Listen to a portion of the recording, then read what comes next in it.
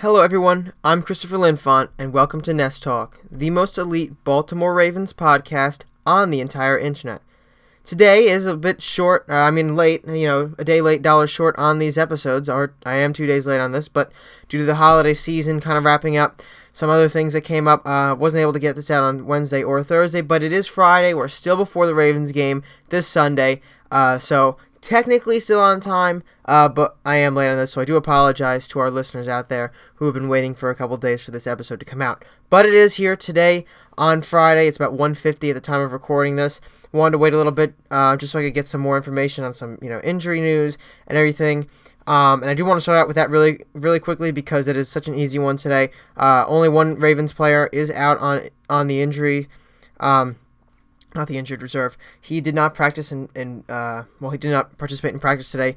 That would be wide receiver Chris Moore. The Ravens expect him to be back for Sunday. He practiced the previous 2 days. He's dealing with a muscle issue.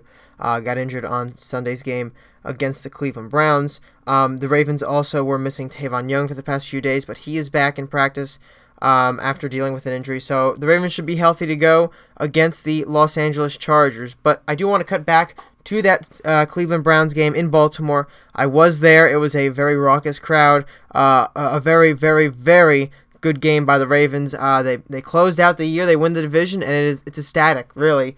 They haven't won the division since 2012, haven't made the playoffs since 2014. Now they win the division. They're back in the playoffs here in now 2019, but that was in 2018.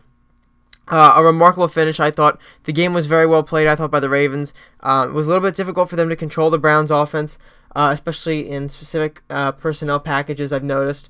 But overall, I think the Ravens did a pretty good job really adapting to what the Browns do with them. So, for instance, the Browns really like to run a one tight end package with no running backs in there, and they were getting consistent yards through the air. Baker Mayfield threw for about 181 yards on those personnel packages, and the Ravens weren't having the answers for it until the very last play of that Browns drive that was threatening to score on the Ravens and then put this game into the Browns win column and the Ravens loss column, knocking them out of the playoffs. The Ravens answered it, though. They knew what was coming for them. They went with the cover zero blitz, and I thought that was a great call by not Marty Mornhinweg. Don Martindale, great call on the defensive side of the ball. You want to put pressure on Mayfield, especially as a young passer, and he just wasn't able to come up with a good play there. They stopped him 3 plays in a row with the same cover defense, the cover zero blitz, and that, for those who don't know out there, is a blitz where all your players who aren't covering a specific man are blitzing, so there's no safety help. Those guys are going to typically either blitz or cover a specific player. So either your linebackers or your safeties are blitzing. It's just a bigger blitz with no zone at all, and it's all one-on-one man coverage throughout. But it was a big gamble because that play can oftentimes allow for big gains through the air. With no safety help, no zone in there to kind of balance out that man attack. It would be, not easy, but it's very possible and almost probable that they could find something. But the hope is the blitz will get to them and put them off balance or sack the quarterback. Preventing that, that's just what happened. Baker Mayfield had very little time to throw on the 3 plays leading up to it, and then the final play on the 4th and 10, he drops back to throw, and he ends up getting picked off by C.J. Mosley. So that was a very good play, I thought. And the Ravens, I thought, did a very good job forcing turnovers. Of course, C.J. Mosley's interception at the end, but Jimmy Smith had 2 interceptions. One actually was batted up by C.J. Mosley. Jimmy Smith probably could have gotten it anyway, but it definitely altered it and slowed it down to make an easier catch. But Jimmy Smith had a very good game, had no interceptions on the year going into the game. He came out with 2. The Ravens defense, I thought, did a phenomenal job. They held the run game to a very minimal amount. You saw Nick Chubb with only, I think, 24 yards. They barely rushed at all this game. Overall, I thought the Ravens did a fine job in that department. Looking at the receivers, obviously Jarvis Landry, I thought was going to be a big problem. I also said that Rashad Perriman would be a problem, and he was. He had 45 yards on 3 attempts. David Njoku got going late in the game with 62 yards on 3 catches. Antonio Callaway all game, 79 yards with 4 receptions. Rashard Higgins, 86 for 4 as well. This passing attack led by Baker Mayfield is off the charts. I think it's going to be very good next year. I do want to talk a little bit about that later on in this episode and where the Browns are going to stand next year and some of the head coaching searches going on in the AFC North. But to get back to this game, moving on to the offensive side of the ball, I thought the Ravens did a very, very good job controlling the ball, controlling the time of possession, running the ball effectively, and they did it really with specifically a 11 package on the field. That means so one running back, one tight end lined up. You could have other tight ends on the field, but if they line up as wide receiver, I'm not going to count them in 11 personnel here. But they averaged in that personnel group, the one tight end, one running back, 8.56 yards per carry with 214 total rushing yards on 25 attempts. I mean, they got touchdowns through this one.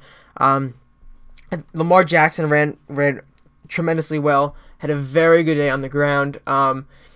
Kenneth Dixon was fantastic as well. 12 carries, 117 yards, no touchdowns though. Lamar Jackson, 2 touchdowns on the ground, 90 yards on 20 carries, and of course Gus Edwards for 12 carries. He got 76 yards. The longest rush by each player here. I mean, this is what's really standing out. I mean, these are like passing yard numbers. Like, these are really long. These are not super long passes, but these are like longer passes that you wouldn't expect a running back to get this kind of yardage on the ground. You got Kenneth Dixon with 37 yards on one play. That is phenomenal. That play right there, 37 yards. I mean, it is just outrageous that the Ravens were able to do that. You never get that kind of production on a play, but the Ravens did with Kenneth Dixon there. Gus Edwards also came in. He had a huge rush for 24 yards. Lamar Jackson had a 24 and a 25-yard rush. I think both of them were touchdowns, if I remember correctly. But overall, a fantastic day by the Ravens rushing attack. And I think Lamar Jackson did fair enough in the passing attack as well. He found Mark Andrews 4 times for 54 yards. Willie Snead didn't really get going in this game again. Second straight week he's kind of been absent. He didn't catch any balls against the Chargers. But here he goes with 25 yards on one pass play. Hayden Hurst also got 2 passes for 43 yards. Michael Crabtree 2 for 20. Chris Moore 219. Ty Montgomery 1 for 9. John Brown 1 for 7. And Kenneth Dixon 1 for 2. I think Lamar Jackson improved in his accuracy overall. His precision's getting better. His decision making is getting better. He's improving at a much faster rate than I thought he actually would. I wasn't super sure that he would actually be able to pass the ball with any effectiveness going into the NFL, but he's already showing that he can. The question is how much of it can he sustain, how much of it can he be consistent on, because he did pass 14 for 24. I mean, that's not super great, but when you rush for 296 yards total, I don't know, how you can complain a whole lot for the Ravens there on offense. I mean, it was a phenomenal game, I thought, personally. Maybe I'm biased because I was there, and it was a fantastic game. The crowd was really into it. And it was really crazy to be there when they won the division. The whole crowd erupted. Just walking out of the stadium, there was chants. Everybody was chanting. The Baltimore Sun had already printed the Ravens win the division or AFC North champs. I forget what the headline is, but they were giving them out. I didn't get when they ran out, but it was really. I couldn't even get out of Baltimore. Not to sidetrack here, but I mean, getting out of that area with the stadium, it took forever because there were so many people there. I think the stadium. I didn't see a single empty seat in that stadium. I don't think. Maybe the very, very top. But, I mean, looking down from where I was, I mean, I didn't see... I was up in the top. There was, like, nobody. No empty seats. We saw... basically, everybody was filling the seats on the bottom rows. There were a few in the top that were kind of empty. But, you're not going to fill every seat, at every point in time. But it was a very good game. The stadium was packed. And I really think the Ravens flock helped out with that noise in there. But, the game, highlight of the game, obviously C.J. Mosley's interception to win it. And that'll be a strong contender for when we do our season awards for the best play of the game. That'll be best play of the year, I should say. That'll definitely be up there on the list. But moving on now, I do want to talk a little bit about the playoff seeding and schedule. So, obviously, the Ravens win the AFC North. They finished the year 10-6. That's what they won the AFC North last time. That record, that's what they used. That's what they had. But they're coming in now. They're gonna have a home playoff game, but that'll probably be the last game at home, unless some crazy 6th or 5th seed run. It will have to be the 6th one because the 5th seed is the Chargers, and they're going to play them. If the 6th seed Colts ran the table to the AFC Championship game, the Ravens could conceivably have a home playoff game again, but that's very unlikely. So the Ravens will basically have it'll be a one-and-done home playoff game here. But They do face the Chargers. They beat the Chargers a couple weeks ago. Exactly 2 weeks ago, actually. This Saturday would be the exact 2-week day. They'll play them at 1:05 this Sunday, January 16th in Baltimore. CBS has the coverage again. CBS had the coverage last week, had the coverage in Week 14 with the Chargers, and Week 13 with the not Kansas City Chiefs, not Chargers. I said this all wrong. They had it last week with the Browns, Week 14 with the Chiefs, and Week 13 with the Atlanta Falcons. Of course, CBS has a lot of Ravens games, but I'm specifically talking about Jim Nantz and Tony Romo here. They're the two main men for CBS. They'll be out front for this Ravens game. The other matchups in the AFC this week, well, there's really one other matchup in the AFC, and that's tomorrow at, I think, 4:05 or 4:25, somewhere around there. The Colts and Texans are going to show down. That's a division matchup for those two teams. The Colts are really hot right now coming into this game. The Texans did win against the Jaguars, but they lost against the Eagles a couple weeks ago. I can see that game going either way. And then in the other seedings, you have the Chiefs at the number 1 seed at 12-4, and the Patriots at 11-5, the second seed. So I think this conference is really open here. If you look at, the Ravens competed with the Chiefs a few weeks ago in Week 14, I think it was, and they were right down to the wire. I mean, if the Ravens had won there, the Ravens could potentially have been a second seed here. But the Chiefs, they're not that super good. They're good, but they're not, they're not out of Baltimore's reach is what I'm trying to say. So I don't think anybody in this AFC is out of Baltimore's reach at this point. The NFC, though, I think the Saints will probably run away with that. They're in the first seed. The Rams have a shot at it, but I don't think they'll be able to get past the Saints. They're in the 2 seed. The 2 wildcard round games for the NFC will be the Seahawks and Cowboys, the 4 and 5 seeds squaring off in AT&T Stadium, Jerry's World in Dallas. And, of course, you have the Eagles, who snuck into the playoffs through the back door there because the Bears did them a favor and beat the Vikings. But now the Eagles will have to face the Bears, the guys who got them in the playoffs, and try to beat them at Soldier Field in Chicago. It's tough for me to make the predictions on this side. I think the Seahawks have a good shot at beating the Cowboys, but I'm not sure they will. I think they probably can do it, though, and I think the Bears will probably beat the Eagles, although my heart is telling me the Eagles, but my brain is telling me the Bears, so we'll have to see how that goes. Okay, going into the playoffs now, Lamar Jackson will be the youngest quarterback to ever start a playoff game. He's 21. His 22nd birthday is this upcoming Monday. So he'll be the youngest player ever start a quarterback in the playoffs. And what's just interesting about that is he also won AFC Offensive Rookie of the Month for December, and he shares that with the Defensive Rookie of the Month, Tremaine Edmonds of the Buffalo Bills, the linebacker. I think that Lamar Jackson has a chance to win this game. He already beat the Chargers once before. He and the Ravens, I should say. So if the Ravens can win this game, he'll continue on to have a shot at being, I think, the youngest quarterback to win a Super Bowl. I know Ben Roethlisberger is currently the youngest quarterback to win a Super Bowl, but I don't know what year. I don't think it would really matter, though, if Lamar Jackson's the youngest quarterback to start in a playoff game. Even younger than Ben Roethlisberger was when he won the Super Bowl. I don't think that could possibly be any older than Ben Roethlisberger when he plays the Steelers, unless they were born basically around the same time, and the Super Bowl is like a few days later than normal or whatever. But he has a chance to do something really special here with this Ravens offense going into the playoffs, and I think he can. We'll just have to see how it plays out. But I think he did deserve this AFC Offensive Rookie of the Month award for December. Look, I doubted him so far. I'm still not 100% convinced that he's going to be a very good quarterback, but right now what he provides to this offense, what he's doing on the ground alone, I think warrants him the Offensive Player of the Month as a rookie. So we'll have to see where the playoffs go, how far the Ravens can get into it. I don't think they're out of it just because they have a rookie quarterback. I don't think they're out of it because the Chiefs are in this conference. I think they're in it. I think they're probably one of the more dangerous teams. They're the hottest team, I think, going into the playoffs right now. But they're very dangerous with this stout defense and this really potent offensive rushing attack. And, the sky's the limit here, and we'll have to see what they can do in the playoffs. You can catch my full predictions for the Chargers game on BaltimoreFeather.com. I think I'll put them out on Saturday this time, which is tomorrow, instead of Sunday, and maybe try to get the post-game coverage in on Sunday instead, just to bump everything up a day. That might just be better. But if I don't do that, then it'll be on Sunday. So you can find that there. And, of course, we'll go through the 3 key matchups of the Chargers and Ravens game for the wild card round later in this episode. But first, I want to talk a little bit about news that broke today. The AP All-Pro list came out today. Of course, the Associated Press. They gather 50 media members from across the nation, and they come in and figure out this high honor for NFL players to be on this list. You can be a first or second teamer, and I think they pick one per position, if I remember correctly. For first and second team. And there are 3 Ravens players on the AP All-Pro list, regardless if you're first or second team. Obviously, being first team is better, but being on the second team alone is a high honor in the NFL. But Justin Tucker, he made the first team All-Pro list as a kicker. Marshall Yanda, second team All-Pro list as a guard.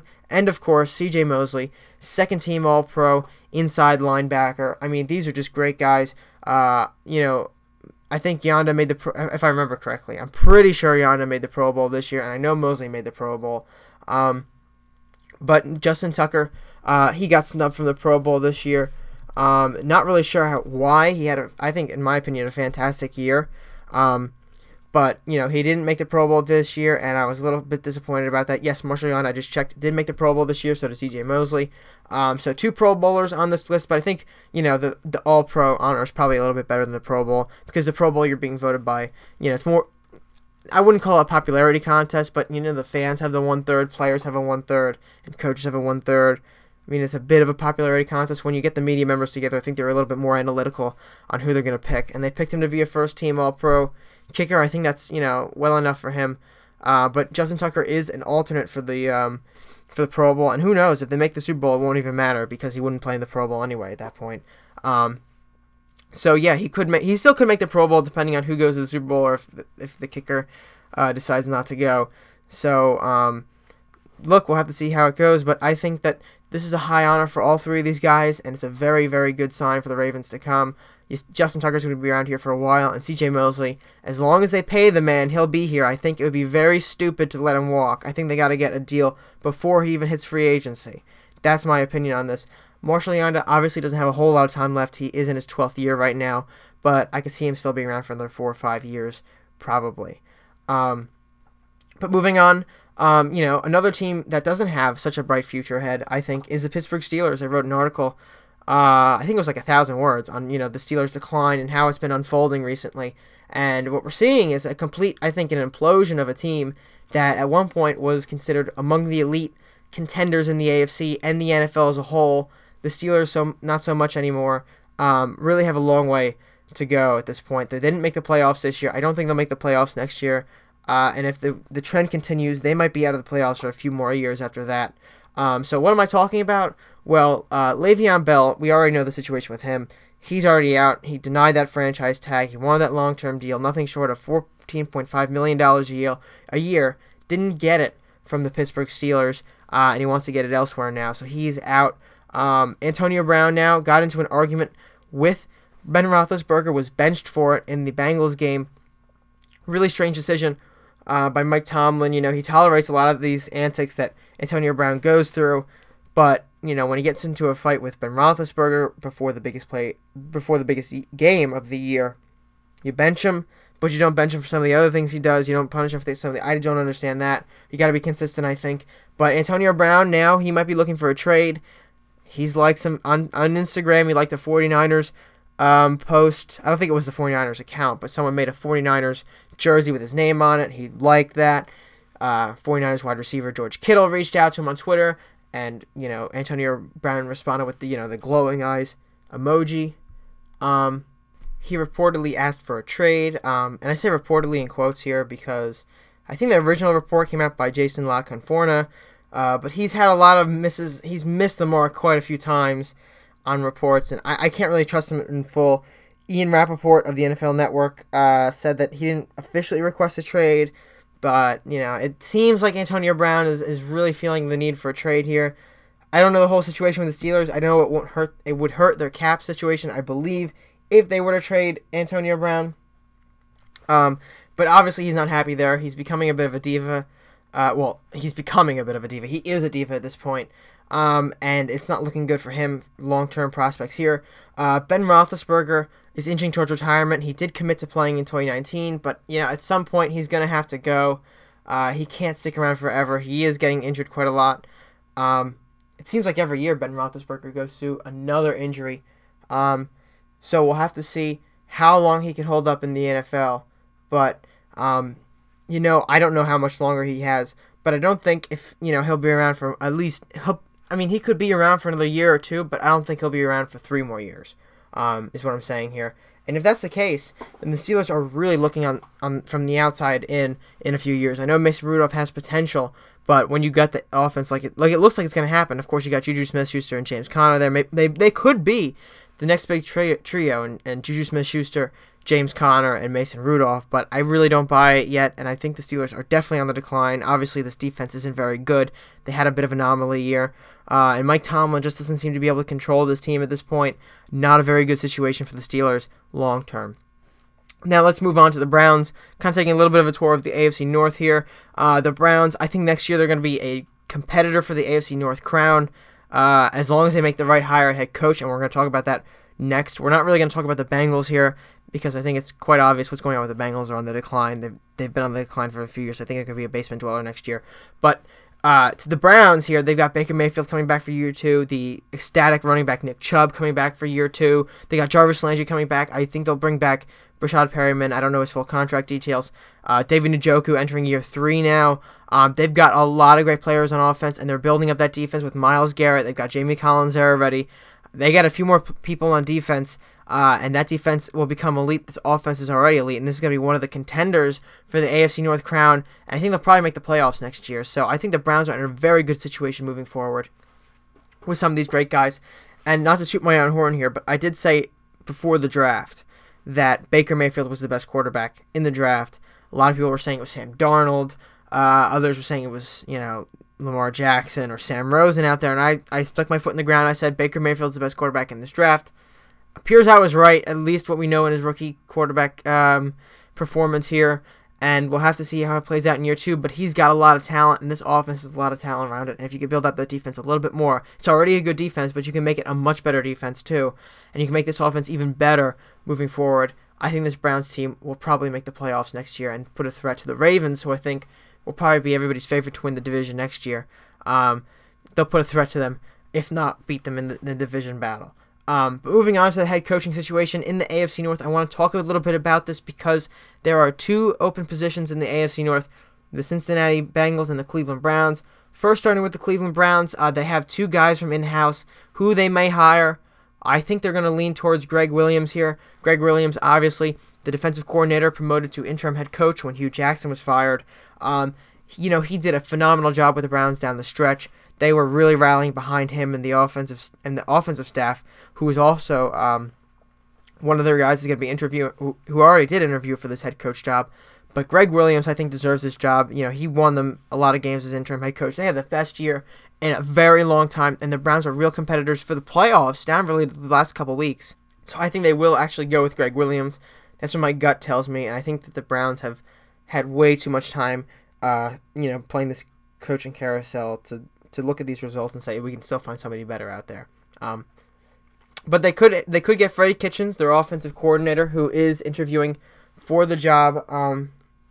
Of course, he's got the repertoire with Baker Mayfield, the new Browns franchise quarterback.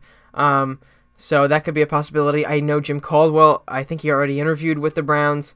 Former Ravens offensive coordinator, for Lions head coach. I think he was the head coach of the Colts, I believe, if I'm remembering correctly, for a short period of time. He's had success in the NFL, but I don't think he'll have, he hasn't had a hugely great career as a coach. He's had some good stints, but nothing that crazy. They've also interviewed Kevin Stefanski, the Vikings offensive coordinator, took over when John DeFilippo was fired. He was the big name going into the head coaching search. If you asked everybody last year, even mid-year, John DeFilippo was going to be a big name, and he's nowhere to be found right now. He got fired as offensive coordinator. They couldn't get a whole lot rolling in Minnesota with him. And they also are going to interview Mike McCarthy, the Browns are, Packers head coach. Mike McCarthy, obviously one of the better coaches in the league. His message ran stale in Green Bay a little bit, but he is one of the better coaches in the league, a great offensive mind, won a Super Bowl with the Packers.